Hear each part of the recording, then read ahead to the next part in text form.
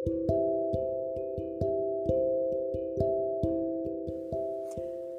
Grateful Life by Henry Nouwen.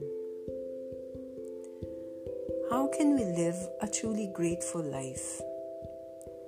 When we look back at all that has happened to us, we easily divide our lives into good things to be grateful for and bad things to forget.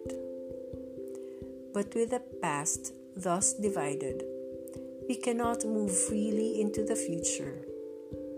With many things to forget, we can only limp toward the future.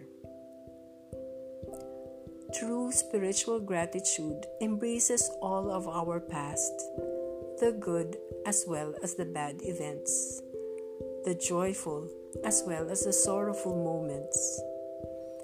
From the place where we stand, everything that took place brought us to this place, and we want to remember all of it as part of God's guidance.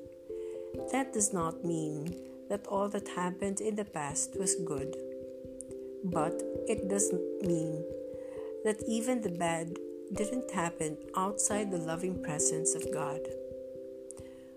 Once all of our past is remembered in gratitude, we are free to be sent into the world to proclaim good news to others.